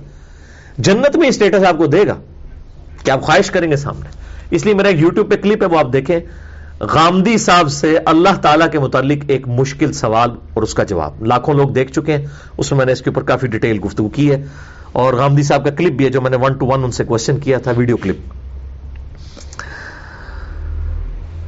تو اللہ تعالیٰ فرما رہا ہے کہ کیا ان کے ہاتھوں نے بنایا, کیا اب بھی شکر نہیں کریں گے. سبحان الذی خلق الازواج کلھا مما تنبت الارض, پاک ہے وہ ذات ہر عیب سے جس نے ہر چیز کو جوڑوں کی شکل میں پیدا کیا جو زمین اگاتی ہے. ومن انفسہم, اور خود تمہیں بھی. ومما لا یعلمون, اور وہ چیزیں بھی جن کو تم نہیں جانتے. یعنی یہ جوڑوں والے کئی معاملات جو ہیں وہ یہ پولنز کے ایشوز اب آ کے لوگوں نے دریافت کیے ہیں, ورنہ پرانے لوگوں کو ان چیزوں کا اتنا آئیڈیا نہیں تھا کہ میل اور فیمیل جو ہے وہ پودوں کے اندر بھی ایگزسٹ کرتی ہے. تو اللہ تعالیٰ کہ ان چیزوں کو تم نہیں بھی جانتے, اس زمانے کے لوگ نہیں جانتے تھے, اور آج کے لوگ کئی چیزیں جان گئے. شاید ابھی بھی کئی چیزیں جو ہیں وہ محکمات میں کنورٹ نہیں ہوئی, وہ متشابہات ہی ہیں. وَآیَةٌ لَهُمُ اللَّيْلُ نَسْلَخُ مِنْهُ النَّهَارَ فَإِذَا هُمْ مُظْلِمُونَ, اور ایک اور نشانی یہ ہے کہ رات ہے, ہم اتار لیتے ہیں اس سے دن کو, تو وہ اندھیرے میں رہ جاتے ہیں. یعنی رات جو ہے وہ دن کے اوپر چھا جاتی ہے، دن رات کے اوپر چھا جاتا ہے. یہ اللہ تعالیٰ کی قدرت سے ہو رہا ہے. والشمس تجری لمستقر لها، اور جو سورج ہے وہ بھی ایک ٹھکانے کی طرف مقررہ میعاد کے ساتھ چل رہا ہے. ذالک تقدیر العزیز العلیم، اور یہ اس کا جو اندازہ مقرر ہے، یہ جو اس کا ٹریک ہے سورج کا، یہ مقرر کیا ہوا ہے العزیز، اس غالب اور علم والے کا. یہ اس نے اس کو کام میں لگایا ہوا ہے. وہ مسئلہ نمبر 60 میرا دیکھ لیں، میں نے سورج کے حوالے سے بھی ڈیٹیل ڈسکشن کی، آج میں اس ڈیٹیل میں نہیں جاؤں گا. اور ایک اور لیکچر بھی ہے، مسئلہ number 128، God is the only and alone creator of this universe. خدا ہی اکیلا اور جگتا پیدا کرنے والا ہے اس کائنات کا. مسئلہ نمبر جو ہے وہ 128. والقمر قدرناه منازل حتى عاد كالعرجون القديم، اور چاند کے لیے ہم نے منزلیں مقرر کر دی ہیں حتیٰ کہ وہ اتنا کم ہو جاتا ہے جیسے کہ ایک کھجور کی بوسیدہ شاخ، یعنی بالکل ٹہنی بن جاتا ہے، وہ باریک سی پورا ہوتا ہے پھر ٹہنی بن جاتا ہے. تو یہ ایک اللہ تعالیٰ نے سورہ بنی اسرائیل میں آتا ہے، یہ کیلنڈر ہے جو ہم نے لٹکا دیا ہے. اب ظاہر ہے کہ وہ پہلی کا اگر چاند ہوگا تو وہ آپ کو بالکل اس اینگل کے اوپر نظر آئے گا، جو ہے وہ اس اینگل کے اوپر جو نظر آئے گا نا آپ کو چاند، وہ پہلی کا ہوگا. پھر وہ بڑھنا شروع ہوگا، بڑھتے بڑھتے آدھا ہوگا تو 7 دن ہو گئے، پورا ہو گیا تو 14 دن، پھر وہ کم ہونا شروع ہوگا، آخر میں بھی وہ کھجور کی ٹہنی کی طرح رہ جائے گا. تو اس سے آپ کو اس اندازہ ہو جاتا ہے تاریخ کون سی چل رہی ہے، آپ اندازہ لگا سکتے ہیں، اور اس کے رخ سے بھی. اور اس کی میں نے آپ کو نشانی بتائی تھی کہ پاکستان کے جھنڈے کے اوپر جو چاند کا نشان بنا ہوا ہے نا، وہ آخری تاریخوں کا چاند ہے، وہ اس طرح بنا ہوا ہے. اور جو پہلی تاریخ کا چاند ہے وہ ایسے ہوتا ہے اگر آپ کیمرے کی طرف سے دیکھ رہے ہیں. تو میں نے کہا تھا اس کی کوئی نہ کوئی توجیہ تلاش کی جائے کہ اس وقت جھنڈے کے اوپر یہ کیوں کیا. تو ایک بندے نے توجیہ ویسے تلاش کر لی، انہوں نے کہا جی وہ 27 رمضان نو پاکستان آزاد ہوا سی، تو 27 رمضان تک جڑا نا وہ چاند یہی والا پڑتا ہے. چلو دیکھیں لوگوں نے وہ کہہ دی آخری کا چاند اس لیے تھا. تو میرا پوائنٹ آف ویو یہ تھا کہ دوسرے والا چاند ہوتا ہے کہ ایک نئی سلطنت، اسلامی سلطنت جو ہے وہ دنیا کے اوپر اس کا ایک عروج آیا ہے، وہ زوال والی نہ ہوتی. تو دونوں طرف تعویل ممکن ہے. اس لیے بعد کے جتنے لوگ ہیں نا، انہوں نے جب جھنڈے بنائے ہیں تو انہوں نے اس کو چاند جو ہے نا وہ پھر اسی طرح دکھایا ہے، وہ پاکستان کے جھنڈے کے اپوزٹ والا، تاکہ وہ پہلا، چاہے وہ جماعت اسلامی کا جھنڈا ہو، اس طرح اور بھی جو بنے ہوئے جھنڈے. تو بہرحال دونوں طرف تعویل ممکن ہے، اور جب تعویل ہو سکتی ہے تو یہ کوئی شرعی مسئلہ اس میں کوئی کبات والا نہیں ہے. تو اللہ تعالیٰ ٹہنی کی مانند رہ جاتا ہے. والقمر قدرناه منازل حتى عاد كالعرجون القديم للشمس ينبغي لها ان تدرك القمر، سورج کی یہ مجال نہیں ہے کہ وہ چاند کو پکڑ لے. ولا الليل سابق النهار، اور نہ رات کی یہ جرت ہے کہ وہ دن سے آگے نکل جائے، کہ کسی دن ہو گیا جی رات کہہ دے کہ جی جناب آج تو رات جناب 48 گھنٹے دی ہونی ہے. نہ، وہ جن علاقوں میں ہے وہ نارتھ پول اور ساؤتھ پول، وہاں پہ بھی روٹین کوئی ڈسٹرب نہیں ہوئی ہے. ٹھیک ہے، انسان کی آپ لاچاری دیکھیں کہ انسان نہ رات کو دن سے پہلے لا سکتا ہے، نہ دن کو رات سے پہلے. اس کے بارے میں بلکہ سوچتا بھی نہیں ہے کہ یہ بھی کچھ کیا جا سکتا ہے. تو اللہ فرماتا ہے یہ ہم نے اس کو ہر ایک چیز کو مقررہ مدار میں جو ہے وہ وَكُلٌّ فِي فَلَكٍ يَسْبَحُونَ، ہر چیز جو ہے وہ آسمان میں تیر رہی ہے، یعنی فلوٹنگ پوزیشن کے اندر ہے. یہ قرآن حکیم کا بہت بڑا معجزہ ہے جو ٹروتھ اب ریویل ہوا ہے کہ کائنات میں کوئی چیز بھی ساکن نہیں ہے. کسی زمانے میں تھا کہ سورج ساکن ہے، زمین اس کے گرد ہے. کسی زمانے میں یہ بھی رہا کہ جی زمین ساکن ہے، سورج اس کے گرد ہے. اور اب یہ ہے کہ ہر چیز ہی حرکت میں ہے. وَآيَةٌ لَهُمْ أَنَّا حَمَلْنَا ذُرِّيَّتَهُمْ فِي الْفُلْكِ الْمَشْحُونِ، اور ایک اور اللہ کی نشانی یہ ہے کہ ہم نے ان کی اولاد کو ایک کشتی میں سوار کیا جو بھری ہوئی ہے. ایک تو یہ ہے کہ عام طور پہ بھی جو لوگ سفر کرتے ہیں آج بھی بنگلہ دیش میں اور کئی ملکوں میں جو ہے وہ پانی میں سفر جو ہے وہ سستا پڑتا ہے. اور ایک وہ کشتی تھی نوح علیہ السلام کی کشتی، جس میں اللہ تعالیٰ نے یعنی اولاد آدم کو سوار کیا، پھر ان سے آگے نسل والا معاملہ چلا. تو اللہ تعالیٰ یہ ہم کر رہے ہیں وَخْلَقْنَا لَهُم مِّن مِّثْلِهِ مَا يَرْكَبُونَ، اور ہم اس طرح کی کئی چیزیں پیدا کرتے ہیں جن کے اوپر لوگ سوار ہوتے ہیں. یہ جیلم ہمارا شہر جو یہ لکڑی کی منڈی ہے، کتنا عرصہ تک یہاں پہ رہا کہ وہ کشمیر سے جب دیار کی لکڑی آتی تھی تو وہ کشتیوں میں نہیں آتی تھی، بلکہ وہ کئی گیلیوں کو باندھ دیتے تھے مضبوطی کے ساتھ، اس کے اوپر لوگ بیٹھ جاتے تھے، وہ پانی کے اوپر تیرتی تیرتی جیلم تک پہنچ جاتی تھی. تو وہ یعنی ایک اللہ نے ذریعہ بنایا، ورنہ اتنے سارے ایک وزنی چیز کو اگر اٹھا کے لانا پڑے تو وہ آج کے دور میں بھی آپ دیکھیں اتنی ٹیکنالوجی کے باوجود آپ کا لاکھوں روپے خرچہ آ جائے. تو بہرحال جب سے منگلا ڈیم بنا تو یہ سارا معاملہ جو ہے وہ تلپٹ ہو گیا. آج بھی جو ہے وہ بحری سفر، یعنی دنیا کی سب سے بڑی تجارت بحری سفر کے ذریعے ہو رہی ہے، کیونکہ ہوائی سفر تو بہت مہنگا پڑتا ہے. تو سب سے زیادہ تجارت جو دنیا میں براعظموں کی جو آپس میں ٹریولنگ ہے وہ یعنی مرچنٹ نیوی جو ہے وہ ایک پورا ایک شعبہ ہے جس کے ذریعے یہ سارے معاملات چل رہے ہیں. تو اللہ تبارک یہ ہم کشتیوں کو چلا رہے ہیں. اچھا اب اللہ تعالیٰ کیسے چلا رہا ہے؟ لوگ سوچتے ہیں کہ جی یہ اللہ تعالیٰ کیسے کشتیوں کو چلا رہا ہے؟ بھائی یہ جو فزیکل فینومینا آف نیچر ہے اس کو کنٹرول کس نے کیا ہوا ہے؟ خدا نے. یعنی جو فورس آف بوائنسی ہے، قوت اچھال ہے ارشمیدس پرنسپل کے تحت، اس کا خالق کون ہے؟ اللہ. آج فورس آف بوائنسی اگر ختم ہو جائے تو نہ ہوا کے اندر جہاز اڑ سکتے ہیں، نہ بحری جہاز پانیوں پہ چل سکتے ہیں. یہ فورس آف بوائنسی کس نے رکھی ہوئی ہے؟ قوت اچھال اللہ نے. تو فزیکل فینومینا آف نیچر کے پیچھے خدا ہے. اسی لیے میں اکثر یہ جملہ بولتا ہوں، God is the only explanation of all the physical phenomena in this universe. خدا ہی وضاحت ہے تمام قانون قدرت کی اس جو دنیا میں ہو رہے ہیں.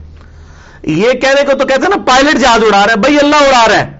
پائلٹ تو ظاہر ہے نائب بن کے ہے، ادروائز اگر فورس آف بوائنسی ختم ہو جائے تو دنیا کے سارے پائلٹ مل کے کوئی جہاز اڑا سکتے ہیں.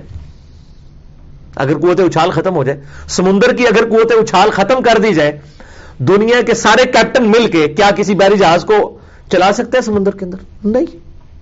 تو اللہ تعالیٰ ہمارے ہم نے یہ سب کچھ کیا ہے. وَإِن نَّشَأْ نُغْرِقْهُمْ فَلَا صَرِيخَ لَهُمْ وَلَا هُمْ يُنْقَذُونَ. اور اگر ہم چاہیں تو انہیں غرق کر دے پھر ان کی کوئی فریاد سننے والا بھی نہ ہو.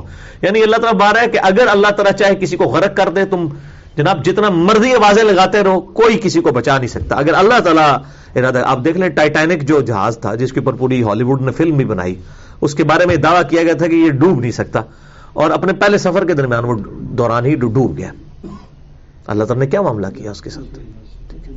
اللہ تبارک و تعالی غرور کو توڑ دیتا ہے. یہ غرور کو توڑا ہے نا ان کے کہ نہیں ڈوب سکتا.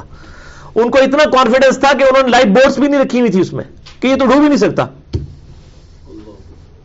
لیکن وہ سمندر میں ایک برفانی گلیشیئر آیا جس کا ٹکرایا تو وہ ڈوب گیا.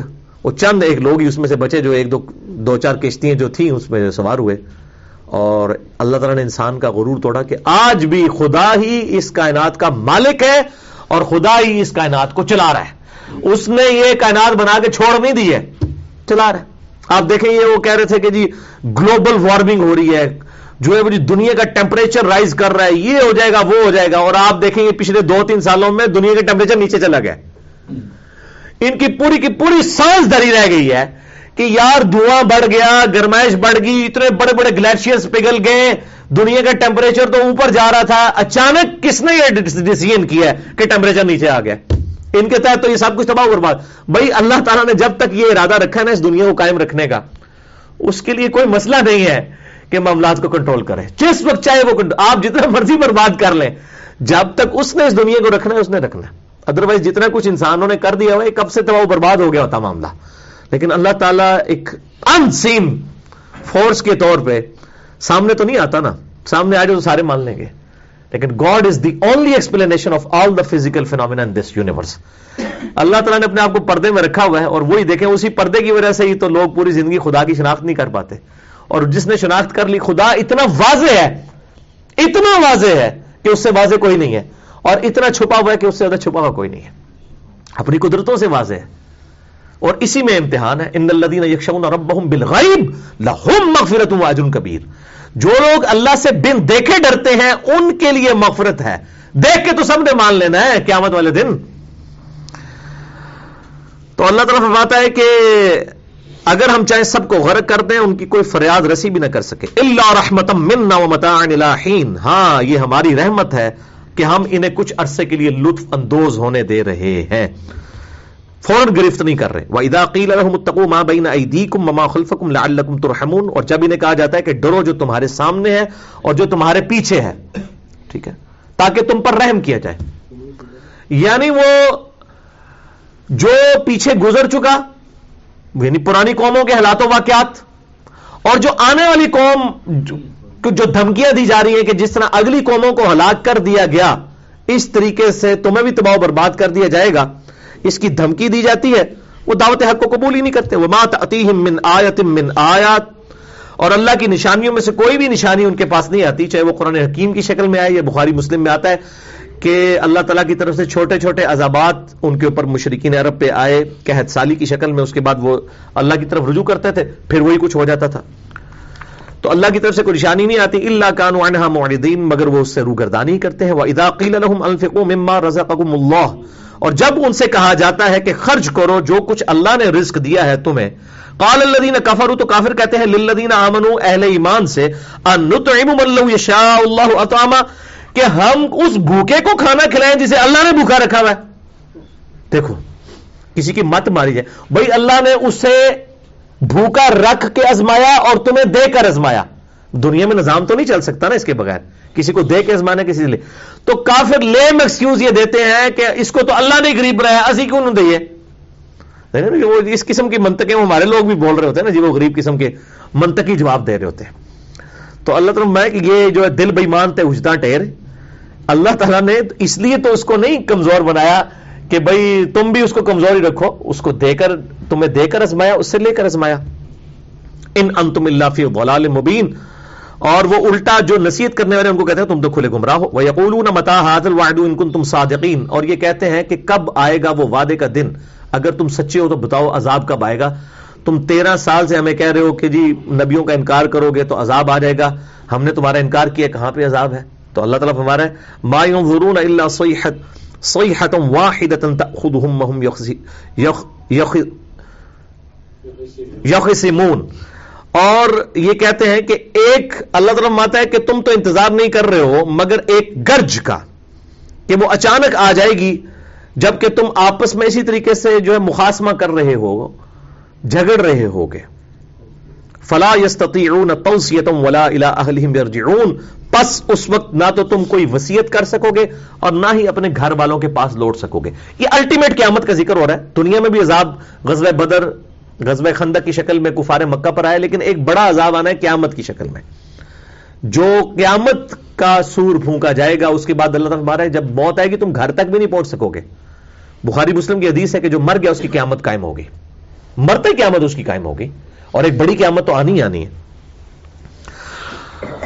تو نہ تم وصیت کر سکو گے نہ گھر والوں کی طرف لوٹ سکو گے۔ وَنُفِخَ فِي الصُّورِ، اور جب سور میں پھونکا جائے گا، یہ تیسرا سور ہے۔ ایک سور ہے جس کے جو قیامت کا اعلان ہے، ٹھیک ہے جی، دوسرا سور ہے جس کے بعد سب کے سب لوگ تباہ و برباد کر دیے جائیں گے، اور تیسرا سور ہے جس کے بعد سب کے سب لوگوں کو زندہ کیا جائے گا۔ مسئلہ نمبر 146 جو ہے وہ drop scene of the day of judgment میرا جو ہے وہ سورہ الزمر کی آخری 2 رکوعوں کی روشنی میں ریکارڈڈ ہے، میں آج اس ڈیٹیل میں نہیں جاؤں گا۔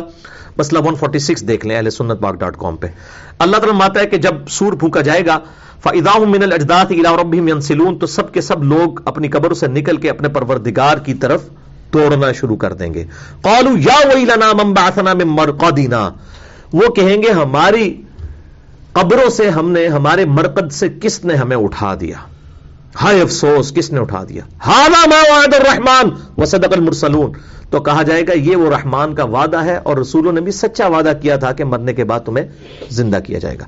یہ مرقدینہ کا بعض لوگوں نے ترجمہ کر دیا کہ جی ہماری خواب گاہوں سے کس نے اٹھا دیا، وہ اب اصطلاحاً ترجمہ کیا تھا، خواب کا تو لفظ خواب عربی میں رؤیا کو کہتے ہیں، تو اس کی وجہ سے بعض لوگوں نے عذاب قبر کا انکار کرنا شروع کر دیا، عذاب برزخ کا، اور ان کا جی دیکھو جی وہ تو جب اٹھیں گے تو وہ کہیں گے ہماری خواب ہوں، وہ تو سوئے ہوئے تھے تو اللہ تعالیٰ اٹھا دے گا۔ بالکل جعلی بات ہے۔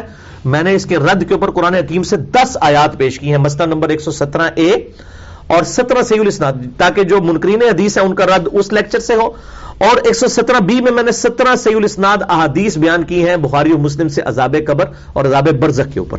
تو اس آیت کی جو غلط انٹرپریٹیشن کرتے تھے وہ چونکہ ترجمہ ہی غلط کیا ہوا تھا، تو اب جب ایک گیئر الٹا لگ جائے تو ظاہر ایکسیلیٹر دینے سے گاڑی پیچھے جائے گی۔ وہ خواب کا تو لفظ ہی کوئی نہیں موجود ہے، من مرقدنا، ہماری قبروں سے کس نے ہمیں اٹھا دیا، ٹھیک ہے۔ ظاہر ہے کہ وہ چھوٹے عذاب سے جب بڑے عذاب کی طرف ان کو بلایا جا رہا تھا تو ان کو یہ یقین ہو گیا کہ بھائی افسوس، انہوں نے اس لیے کہا کہ بھائی اب وہ بڑا عذاب بھی آ جائے گا، پہلے چھوٹا عذاب تو کاٹ ہی رہے تھے، اب وہ رسولوں کا وعدہ پورا ہو جائے گا، یعنی بڑا ججمنٹ کا دے بھی آئے گا، اور وہ آ گیا۔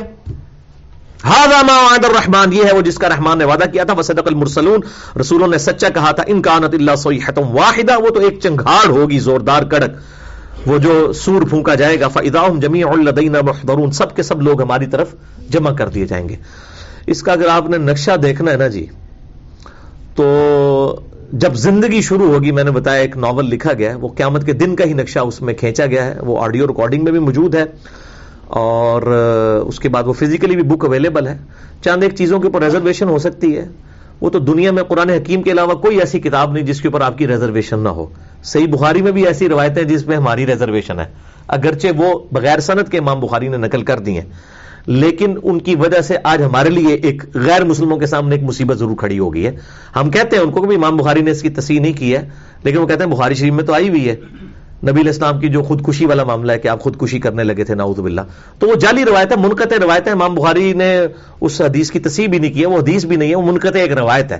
بخاری میں ساری حدیثیں جو ہیں مسلم اور بخاری میں جن کی متصل سند ہے، جن کی نمبرنگ ہوئی ہوتی ہے، وہ سب کے سب صحیح الاسناد ہے. میرا یوٹیوب پہ کلپ ہے کیا صحیح بخاری 100% صحیح ہے، تو میں نے اس میں یہ فرق بتایا کہ ہم قرآن کی طرح بخاری کو صحیح نہیں مان رہے ہوتے. جس طرح قرآن 2 گتوں کے درمیان بالکل ٹھیک ہے، ویسے تو آج کل جو قرآن چھاپا ہوا ہے تو 2 گتوں کے درمیان بھی اس میں بھی لوگوں نے تعویذات بھی شامل کر دی ہیں. آج کے تو قرآن کے بارے میں بھی تھوڑا سا جو ہے وہ بیان کرتے ہوئے کہنا چاہیے کہ 2 گتوں کے درمیان جو قرآن ہے، وہ 2 گتوں کے درمیان وہ اشرف تھانوی صاحب کے ترجمے کے ساتھ انہوں نے تعویذات کے نقشے بھی لگائے ہوئے ہیں. وہ 2 گتوں کے درمیان سب کچھ ٹھیک نہیں ہے، صرف جو قرآن ہے جو ہے وہ سٹارٹ ہو رہا ہے بسم اللہ سے لے کر والناس تک، وہ والا حصہ. باقی جو ارد گرد انہوں نے لگائی ہوئی ہے اپنی طرف سے بیچ میں چیزیں ٹھوکی ہوئی ہیں، اور اس میں اللہ تعالیٰ کے بعض ایسے نام ہیں جو ثابت نہیں ہے، نبی علیہ السلام کے بعض نام ایسے شامل کر دیے ہوئے جو صحیح سند کے ساتھ ثابت ہی نہیں ہے. تو بہرحال وہ آپ اگر اس کی آڈیو ریکارڈنگ سنیں یا وہ کتاب پڑھیں تو آپ کو پتہ چلے گا کہ وہ انہوں نے واقعی نقشہ کھینچ دیا قیامت کے دن کا. بہرحال یہ ہے وہ وعدہ جس کا اللہ تعالیٰ فرماتا ہے کہ ہم رسولوں نے وعدہ کیا تھا، ایک چنگھاڑ ہوگی، سب کے سب جمع کر لیے جاؤ گے. فَالْيَوْمَ لَا تُظْلَمُ نَفْسٌ شَيْءٌ وَلَا تُجْزَوْنَ إِلَّا مَا كُنتُمْ تَعْمَلُونَ. آج کسی جان پر کوئی ظلم نہیں ہوگا اور تمہیں بدلہ نہیں ملے گا مگر اپنے کیے ہوئے اعمال کا. إِنَّ أَصْحَابَ الْجَنَّةِ الْيَوْمَ فِي شُغُلٍ فَاكِهُونَ. وہی بات جو ہر جگہ ریپیٹ ہوتی ہے، بے شک جو اہل جنت ہیں وہ شغل کی زندگی میں لطف اندوز ہو رہے ہوں گے. وہ تو قیامت دن سے ان کا لطف شروع ہو جائے گا. بخاری مسلم میں حدیث ہے کہ وہ 8 لوگ ہیں، 7 لوگ ہیں جن کو اللہ تعالیٰ کے عرش کا سایہ نصیب ہوگا. ان کے لیے تو جنت جو ہے نا وہ وہیں پہ شروع ہو جائے گی، مرتے ہی جنت شروع ہوگی. قیامت کا دن بھی ان کے لیے جو ہے وہ جنت کا دن ہی ہے، جنت میں ہی سمجھے. 50,000 سال کا دن ان کو پتہ بھی نہیں چلے گا گزرنے کا. ہم وازواجہم فی ظلال علی الارائک متکئون. وہ اور ان کی بیویاں، بیویوں سے مراد یہ نہیں ہے دنیاوی بیویاں، دنیاوی بیویوں نے اگر اچھے مال کیے ہیں تو یہ ہوں گی، ورنہ اس سے مراد جنتی عورتیں. علی الارائک متکئون، تکیوں پر ٹیک لگائے ہوئے ہوں گی. لہم فیہا فاکہہ، ان کے لیے ہوں گے وہاں پہ ہر طرح کے لذیذ پھل. وَلَهُمْ مَا يَدَّعُونَ، اور ہر چیز وہ ملے گی جو وہ طلب کریں گے. یعنی کوئی آگے ڈیٹیل کی ضرورت ہی نہیں ہے کہ جی منو بوئنگ 747 ملے گا، مجھے بکریاں ملیں گی، مجھے بھیڑیں ملیں گی، مجھے جو ہے وہ کوئی بلٹ ٹرین مل جائے گی. بھائی جو آپ خواہش کریں گے وہ آپ کو ملے گا. سلام قولا من رب الرحیم. اور سب سے بڑی چیز یہ ہے کہ سلامتی ہوگی ہر وقت اللہ تعالیٰ کی طرف سے، اس رب کی طرف سے جو رحم فرمانے والا ہے، وہ خود اپنے بندوں پر سلام بھیج رہا ہوگا. یعنی کائنات میں سب سے بڑی نعمت یہ ہے نا کہ اللہ تعالیٰ آپ کے اوپر سلامتی بھیج دے. سبحان ربک رب العزت عما یصفون وسلام علی المرسلین والحمد للہ رب العالمین. یہ اگلی سورت کی آخری آیت ہے سورہ الصافات کی. تو رسولوں کی ایک طرح امتیاز ہے کہ اللہ تعالیٰ ان پر سلامتی نازل فرماتا ہے. اب سائملٹینیس کنٹراسٹ. وامتازوا اليوم ایھا المجرمون، اور حکم ہوگا اے مجرموں آج الگ ہو جاؤ. الم اعہد الیکم یا بنی آدم اللہ تعبدوا الشیطان، اے اولاد آدم کیا میں نے دنیا میں تم سے یہ عہد نہیں لیا تھا کہ شیطان کو مت پوجنا. شیطان کو پوجنا یہ نہیں ہے کہ آپ صرف اس کی عبادت کرنا شروع کر دیں. وہ بھی ایک فرقہ ہے سیٹنزم کا ماننے والا عراق کے اندر، شام کے اندر، جو شیطان کی ڈائریکٹ پوجا کرتے ہیں، آج بھی ہے. ایک پورا اسکول آف تھاٹ ہے سیٹنزم. لیکن پیغمبروں کے مقابلے میں، پیغمبروں کی وحی کے مقابلے میں، اللہ کی کتابوں کے مقابلے پر شیطان کی پیروی کرنا گویا اس کی عبادت کرنا ہے، اس کی بندگی کرنے کے مترادف ہے. انہ لکم عدو مبین، ہم نے تمہیں دنیا میں بتا دیا تھا کہ بے شک وہ تمہارا کھلا دشمن ہے. وان اعبدونی، اور دیکھنا میری ہی عبادت کرنا، میری ہی اطاعت کرنا. ھذا صراط مستقیم، یہ ہے سیدھا راستہ. ولقد اضل منکم جبلا کثیرا، اور بے شک ہم نے یہ بھی تمہیں بتایا تو تھا نا کہ بے شک شیطان نے کثیر مخلوق کو گمراہ کر دیا تھا. افلم تکونوا تعقلون، کیا تمہیں پھر بھی عقل نہیں آئی تھی؟ یعنی اب ہم یہ بات کر سکتے ہیں کہ ہمیں دنیا میں مرنے سے پہلے اللہ تعالیٰ یہ بتا رہا ہے آخرت کی فلم چلا کے کہ یہ جھڑکیں پڑنی ہے تمہیں. تو اللہ تعالیٰ کہے گا نا بھی جب جس نے سورہ یاسین پڑھ لی تھی یا نہیں بھی پڑھی تھی، یہ بات تو سنی ہی ہے نا کہ آخرت میں پیشی ہے کہ شیطان ہمارا کھلا دشمن ہے. کون سا دنیا کا مسلمان ہے جس کو یہ بات نہیں پتا؟ تو اللہ نے کہا تمہیں دنیا میں پتا نہیں تھا، تمہیں عقل نہیں تھی، پھر بھی تم ہمارے پاس اس حالت میں آ گئے. هذه جہنم التي كنتم توعدون، یہ ہے وہ جہنم دوزخ جس کا تم سے وعدہ کیا تھا. اصلوها اليوم بما كنتم تکفرون، آج اس کفر کے بدلے میں. یہ کفر انڈیا پاکستان بنگلہ دیش والا کفر نہیں ہے. کفر سے مراد ہے انکار. جو اللہ کو مان کر بھی اللہ کی نہ مانے وہ کافر ہے، عملاً کافر ہے. ایک بندہ مسلمان ہے نماز نہیں پڑھ رہا, عقیدے میں مسلمان ہے, عملاً کافر ہے, وہ اس میں شامل ہے. یہ نہ سمجھے اس سے مراد کوئی ٹرمپ ہے یا بش ہے یا ٹونی بلیر ہے یا فرعون ہے یا حمان ہے یا ابو جہل ہے, نہیں, ہر وہ شخص جو اپنے عمل سے یا عقیدے سے اللہ کا انکار کرتا ہے. اور یہ عملی کافر اور اعتقادی کافر کا فرق جو ہے میں نے مسئلہ نمبر 146 میں ڈسکس بھی کیا ہے, بلکہ مجھے اب یہ یاد آیا انشاءاللہ یہ فرحان میں اس کا بھی ایک یوٹیوب کے اوپر کلپ بھی چڑھائے, عملی کافر اور اعتقادی کافر میں فرق کیا ہے. یعنی لوگ سمجھتے ہیں کہ صرف ہندو اور عیسائی کافر ہیں, مسلمان کو کافر نہیں ہو سکتا. مسلمانوں میں بھی اکثریت عملی کافروں کی ہے. کتنے پرسنٹ لوگ نماز پڑھتے ہیں؟ صحیح مسلم کی حدیث ہے جس نے جان بوجھ کے نماز, بندے کے کفر اور اسلام, ایمان اور شرک کے درمیان فرق نماز ہے. اور ابو داؤد ترمذی میں حدیث ہے جس نے جان بوجھ کے نماز چھوڑ دی اس نے کفر کیا. ابو داؤد ترمذی ابن ماجہ میں حدیثیں موجود ہیں کہ صحابہ کرام کہتے ہیں کہ ہم نبی علیہ السلام کے زمانے میں اور صحابہ کرام کے زمانے میں نماز چھوڑنے کے علاوہ کسی اور کام کو کفر نہیں سمجھتے تھے. یعنی اعمال چھوڑنے میں سے ایک نماز ایک ایسا عمل تھا کہ باقی چیزوں پہ ہم ٹالرنس کر دیتے تھے کہ کسی کا روزہ چھوٹ گیا, لیکن نماز چھوڑنے والے کو ہم کافر ہی سمجھتے تھے. یہ تو اسلامی جمہوریہ پاکستان اور باقی ہماری پوری دنیا کے مسلمان ملکوں میں ہم قانوناً شناختی کارڈ میں مسلمان لکھے ہوئے ہیں, لیکن اگر حقیقتاً دیکھ لیا جائے کہ اگر جو بندہ مسلمان نماز نہیں پڑھ رہا وہ کاغذی مسلمان ہی ہے, وہ کافر کی کیٹیگری میں فال کرتا ہے عملاً. تو اللہ تعالیٰ مارا کہ تمہیں کفر کے بدلے میں دوزخ میں جھونک دیا جائے گا. اللہم اجرنا من النار, اللہم اجرنا من النار, اللہم اجرنا من النار. اللہم من احییتہ منا فاحیہ علی الاسلام ومن توفیتہ منا فتوفہ علی الایمان, آمین. یہ سنت ہے, بخاری مسلم میں حدیث ہے کہ جب اس طرح کی آیات آیا کرتی تھی آپ صلی اللہ علیہ وسلم ایون نماز کی حالت میں بھی اللہ کی طرف رجوع فرمایا کرتے تھے, دعائیں کیا کرتے تھے. اصلوها اليوم بما کنتم تکفرون, آج اس آگ کا مزہ چکھو, اس آگ کو اپنے کفر کے بدلے میں. الیوم نختم علی افواہہم, آج ہم تمہارے منہ پر مہر لگا دیں گے, تمہارے منہوں پر. وتکلمنا ایدیہم, اور تمہارے ہاتھ ہم سے باتیں کریں گے. وتشہد ارجلہم, اور تمہارے پاؤں بول کر گواہی دیں گے. بما کانوا یکسبون, جو دنیا میں اعمال کیا کرتے تھے. یعنی اللہ تعالیٰ منہ تو بند کر دے گا, پھر یہ ہاتھ بولیں گے یا اللہ اس نے ہاتھوں کے ساتھ یہ کیا, اس نے پاؤں کے ساتھ یہ برائی کی. اور سورہ حامیم میں سجدہ میں آتا ہے کہ قیامت والے دن اب یہ معاملات ہوں گے, اللہ تعالیٰ بتا انسان کے اپنے اعضاء اور اس کی کھال بھی اس کے خلاف گواہی دے گی. تو اللہ تعالیٰ فرمائے گا, اللہ تعالیٰ سے وہ بندہ عرض کرے گا, اے اللہ یہ میری کھال, میرا جسم میرے خلاف کیوں گواہی دے رہا ہے, اس کو زبان کس نے دے دی ہے؟ تو اللہ تعالیٰ فرمائے گا کہ اس کو اس اللہ نے زبان دی ہے جس نے ہر چیز کو زبان دی ہوئی ہے. یعنی دنیا میں یہ ڈومنٹ ہے, آخرت میں یہ سب کی سب چیزیں جو ہیں وہ بول پڑیں گی. اللہ اکبر. وَلَوْ نَشَاءُ لَطَمَسْنَا عَلَىٰ أَعْيُنِهِمْ, اگر ہم چاہیں تو ہم ان کی آنکھوں کا نشان مٹا دیں. فَاسْتَبَقُوا الصِّرَاطَ فَأَنَّىٰ يُبْصِرُونَ, پھر وہ دوڑ کر, یعنی وہ راستہ ان کو نظر بھی نہ آئے. یعنی اللہ تعالیٰ فرماتا ہے اگر ہم چاہیں تو دنیا ہی میں کسی شخص کی نافرمانی کے سبب جب وہ رحمان کا باغی ہو ہم اس کی آنکھیں ختم کرتے ہیں ایسے کر کے, تو اس کو تو اپنے گھر کا راستہ بھی نظر نہ آئے, اگر ہم دنیا ہی میں بدلہ لینا شروع کرتے ہیں. وَلَوْ نَشَاءُ لَمَسَخْنَاهُمْ عَلَىٰ مَكَانَتِهِمْ, اور اگر ہم چاہیں ہم ان کے چہرے ہی دنیا میں مسخ کرتے ہیں. فَمَا اسْتَطَاعُوا مُضِيًّا وَلَا يَرْجِعُونَ, پھر وہ اپنی اس بات سے اس جگہ سے آگے نہ جا سکیں نہ پیچھے پلٹ سکیں, کسی کو منہ دکھانے کے قابل نہ رہے. دنیا میں بھی اگر اللہ تعالیٰ چہرے بگاڑ دے کسی کے, اور یہ تو حدیث ہے کہ نبی علیہ السلام نے باقاعدہ دعا کی تھی, بخاری میں آتا ہے کہ میری امت کے چہرے اس اعتبار سے نہ بگڑیں, لیکن پھر بھی چند لوگوں کے ساتھ یہ معاملات قرب قیامت میں ہوں گے کہ بندر و خنزیر بھی بن جائیں گے, نعوذ باللہ. صحیح بخاری میں ہے. پر اوورآل دنیا میں عذاب استیصال سے اللہ تعالیٰ نے اس امت کو محفوظ رکھا ہوا ہے نبی علیہ السلام کی دعا کی برکت سے.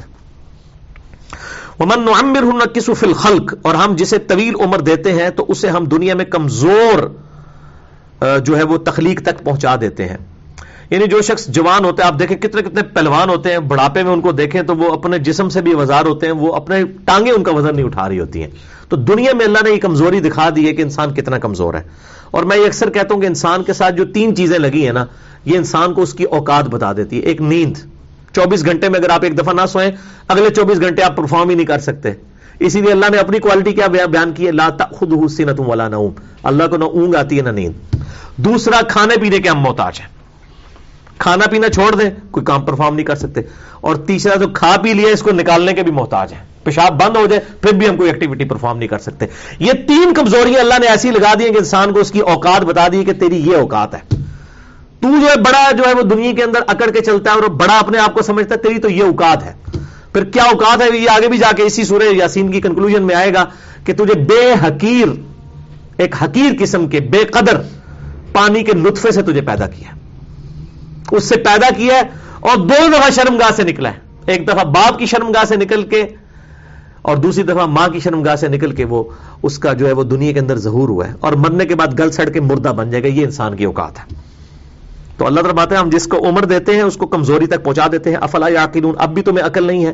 وما علمناہ الشعر وما ينبغی لہ، اور ہم نے اس نبی کو شعر کہنا نہیں سکھایا، نہ ان کی شان کے لائق تھا۔ ڈاکٹر اقبال کی خوبی ہے شعر و شاعری کرنا، ہمارے نبی کی خوبی ہے شعر و شاعری نہ کرنا، وہ ان کے حق میں نٹوریس چیز ہے۔ باقیوں کی خوبی ہے لکھا پڑھا ہونا، ہمارے محبوب صلی اللہ علیہ وآلہ وسلم کا معجزہ ہے کہ آپ امی ہیں، اس کے باوجود ایسی کتاب آپ کے اوپر نازل ہوئی جس نے بڑے بڑے پڑھے لکھے لوگوں کی زبانیں بند کر دی۔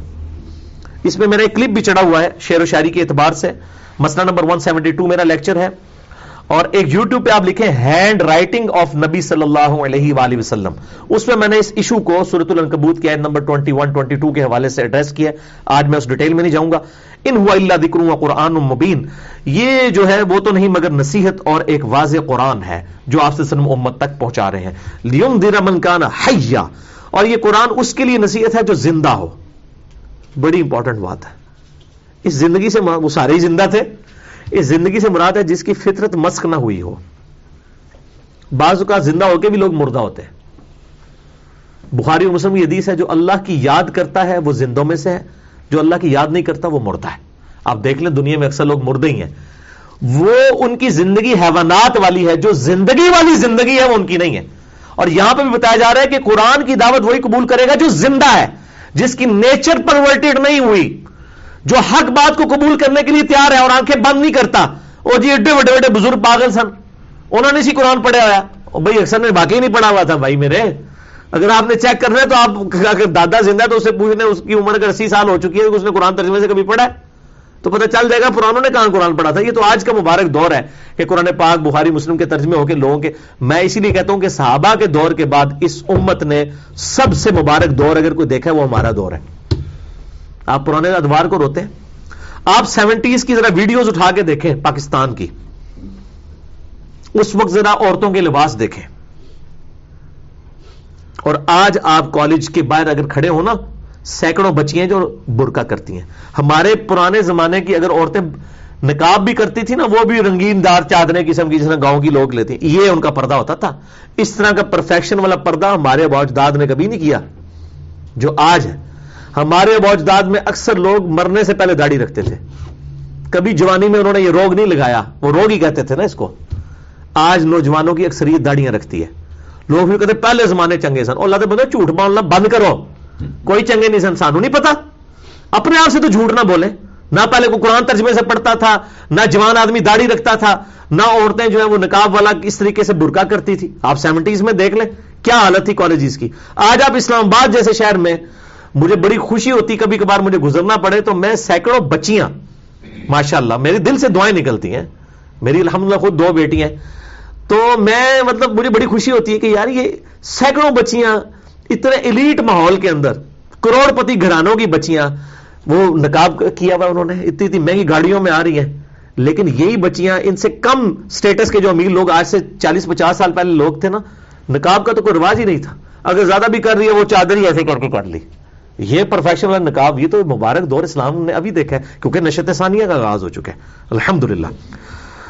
تو اللہ تعالیٰ ہمارا جو زندہ ہے نا اس کو نصیحت ہوگی، وَيَحِقَّ الْقَوْلُ عَلَى الْكَافِرِينَ، اور جو بات انکار کرنے والا ہے اس کے لیے تو پھر اللہ کا قول اس میں پکا ہے کہ اس نے بات کو نہیں قبول کرنی۔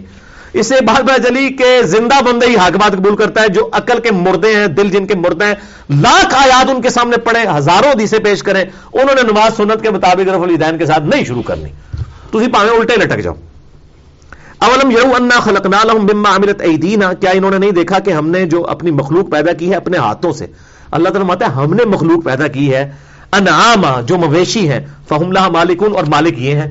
اللہ فرما رہا ہے یہ گائے ہم نے بنائی ہے، مالک تم ہو، بھیڑیں بھینسیں اور اونٹ ہم نے بنائے، مالک تم ہو، وَذَلَّلْنَا لَهُمْ، اور ہم نے ان جانوروں کو تمہارے لیے مسخر بھی کر دیا ہے، تابعدار بنا دیا ہے، تمہارے سامنے یہ ذلیل ہے. یہ ذلیل عربی والا کم تر ہے، ورنہ اونٹ میں جتنی طاقت ہے وہ بات مانے اپنے مالک کی، چھڑا کے نہ بھاگ جائے. لیکن اللہ تعالیٰ نے اس کو ایسی اس کی مینٹلٹی بنا دی ہے کہ وہ مسخر رہتا ہے. یہ بھینس کے اندر تھوڑی طاقت ہوتی ہے، لیکن آپ دیکھیں وہ ایک نکیل کے ساتھ ایک بچہ بھی اس کو لے کے چل رہا ہوتا ہے. یہ اللہ نے مسخر کیا ہے. فَمِنْهَا رَكُوبُهُمْ وَمِنْهَا يَأْكُلُونَ، ان پر تم سوار بھی ہوتے ہو، ان کا گوشت بھی کھاتے ہو. اسی اونٹ کے اوپر آپ سوار بھی ہوتے ہیں، اسی کا گوشت بھی، بلکہ اس کا دودھ بھی استعمال کرتے ہیں. وہ آگے آ بھی گیا. وَلَهُمْ فِيهَا مَنَافِعُ وَمَشَارِبُ، اور اس میں مویشیوں میں اور منافع بھی ہیں اور پینے کی چیز بھی ہے. اور منافع کیا ہے کہ اس کی کھال سے آپ جو ہے وہ ہماری ساری جو چمڑے کی انڈسٹری ہے وہ اسی کے ساتھ وابستہ ہے. اور بھیڑوں کے جو اوپر سے اتاری جاتی ہے وہ اون کے طور پہ استعمال ہوتی ہے، پھر دودھ بھی استعمال ہوتا ہے. افلا یشکرون، کیا اب بھی تم اس اللہ کا شکر ادا نہیں کرو گے؟ الحمدللہ رب العالمین علی کل حال.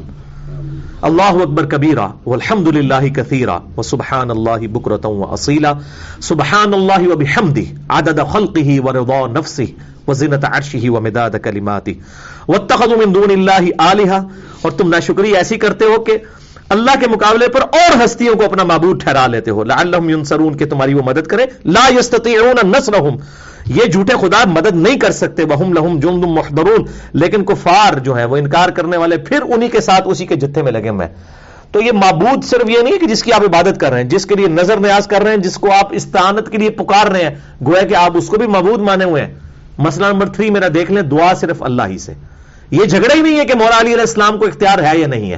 مولا علی کو اللہ نے اختیار دیا بھی ہوتا تب بھی مولا علی کو پکارنا غائب میں مدد کے لیے، مشکل کشائی کے لیے، خالصتاً شرک اور ناقابل معافی جرم ہے. بارش کون برساتا ہے؟ اللہ. ڈیوٹی کس کی ہے؟ فرشتوں کی. لیکن کیا فرشتوں سے ہم کہیں گے فرشتوں بارش برسا دو کہ گرمی کا موسم قریب آ رہا ہے؟ نہیں. نہ ہم درود اپنا بھجوا سکتے ہیں، نہ ہم ان کو پکار سکتے ہیں. پکارنا صرف اللہ ہی کو ہے مدد کے لیے.